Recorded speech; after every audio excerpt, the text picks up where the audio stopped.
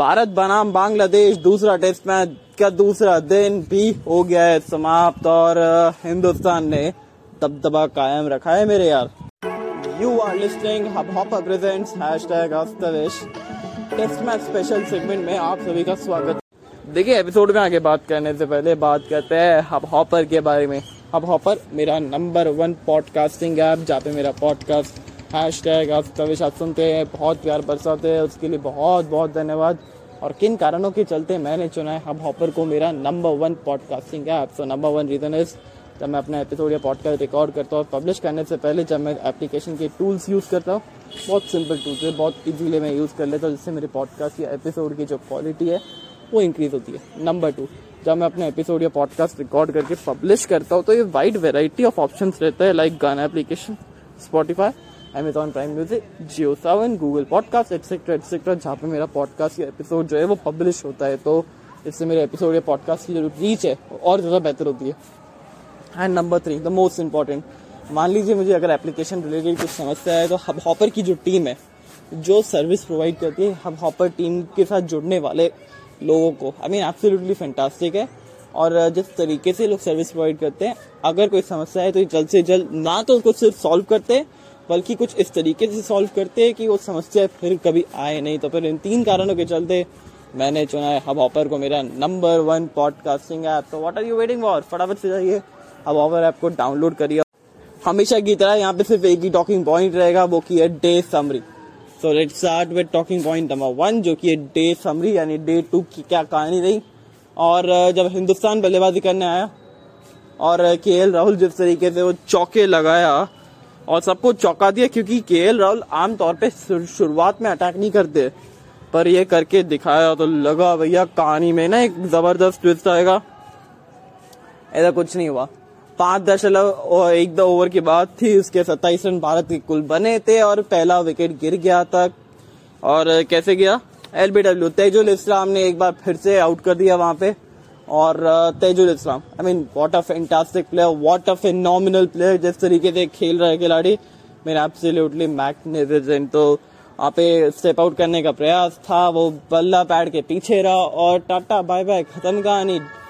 और अंपायर ने not out दिया था, रिव्यू लिया था, वो बदला था और उसके बाद फैसला बदल गया। उसके जाते जाते अब बिल्कुल थोड़े से ज्यादा रन के बाद ही तू चल मैं आया वैसा काम करके गए शुभमन गिल भी, क्योंकि 38 पर 2 हो गया भारत और लगा दिल की धड़कनें तेज हो गई कि बॉस बिना दूसरे दिन का विकेट अगर इस तरीके से बिहेव कर रहा है और अगर हिंदुस्तान जो है वो कई कम रन पे ऑल आउट हो गया तो फिर तो गुरुजी वो दिल की धड़कनें तेज हो जाएगी हिंदुस्तान के लिए।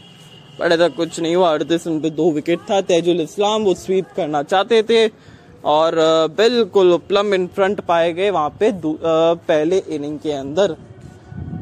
और 20 रन का स्कोर था, तब जाके इनका विकेट गिरा। पर साथ में थे पुजारा और विराट कोहली। भैया विराट कोहली की क्या ड्राइविंग देखने को मिली। बहुत लगता है कि सबका क्रिसमस सबका बेहतरीन बन जाएगा।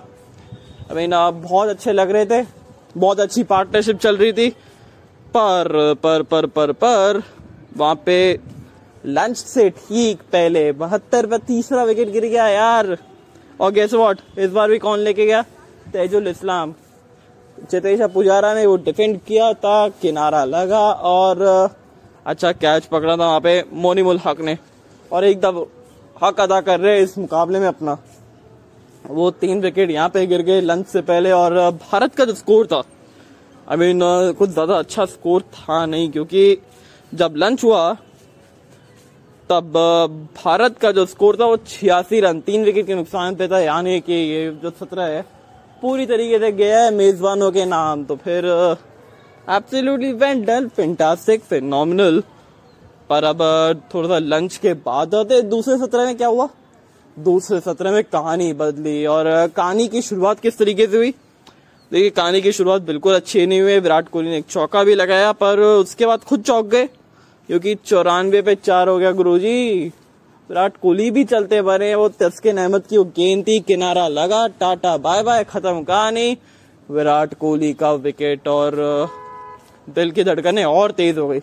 पर एक तरफ जब ऋषभ पंत तो उन्होंने बोल दिया कि भैया अभी टेस्ट मैचेस में हमारा कोई अंत नहीं है, साथ में श्रेयस अय्यर, तो दोनों ने मिलके बनाए जबरदस्त रन और अच्छी साझेदारी कर दी और ये सुनिश्चित कर दिया कि टी तक एक भी विकेट नहीं गिरेगा और उस जो तेजी गति से रन भी बनाएंगे तो फिर बहुत जबरदस्त गति से भागी ये टीम।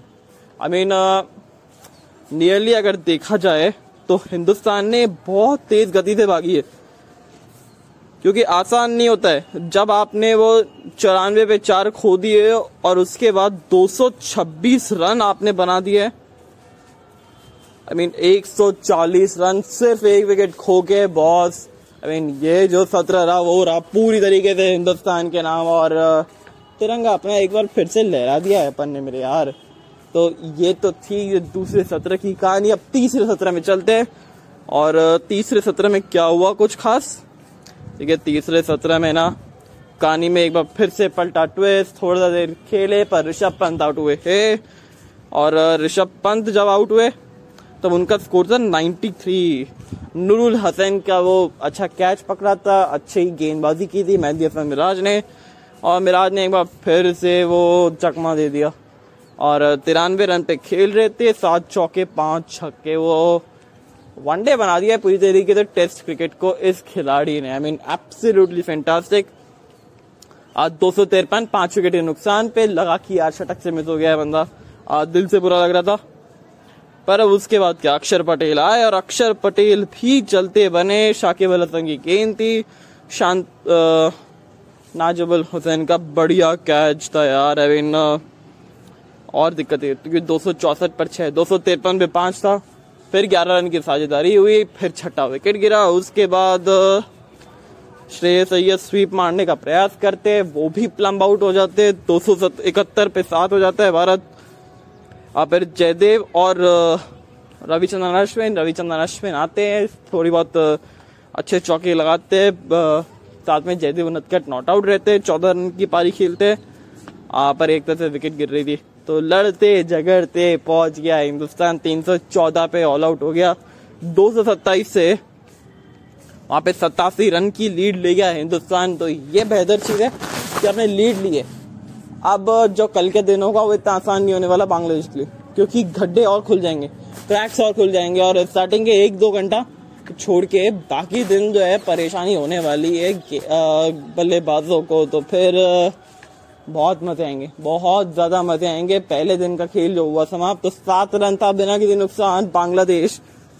अब कल यहाँ से करनी होगी शुरुआत, होगा नहीं इतना आसान मिलेगा, क्योंकि एक तरफ से अक्षर होंगे तो दूसरे से अश्विन होंगे, साथ में उमेश और सिराज भी होंगे और जयदेव क्या कहना आपका। It's not going to be easy for the Bangladesh. मुझे लगता है चौथे दिन तक खेल जो है ना समाप्त हो जाएगा। क्रिसमस जो है अपने हिंदुस्तान में बना देंगे हम लोग, तो फिर मजा आएंगे। क्रिसमस का तोहफा और भी ज्यादा बेहतर होता अगर विराट कोहली का शतक होता, but I don't think so कि यहाँ पे शतक बनने वाला है विराट कोहली का। सो ये थे आज के दिन की कहानी।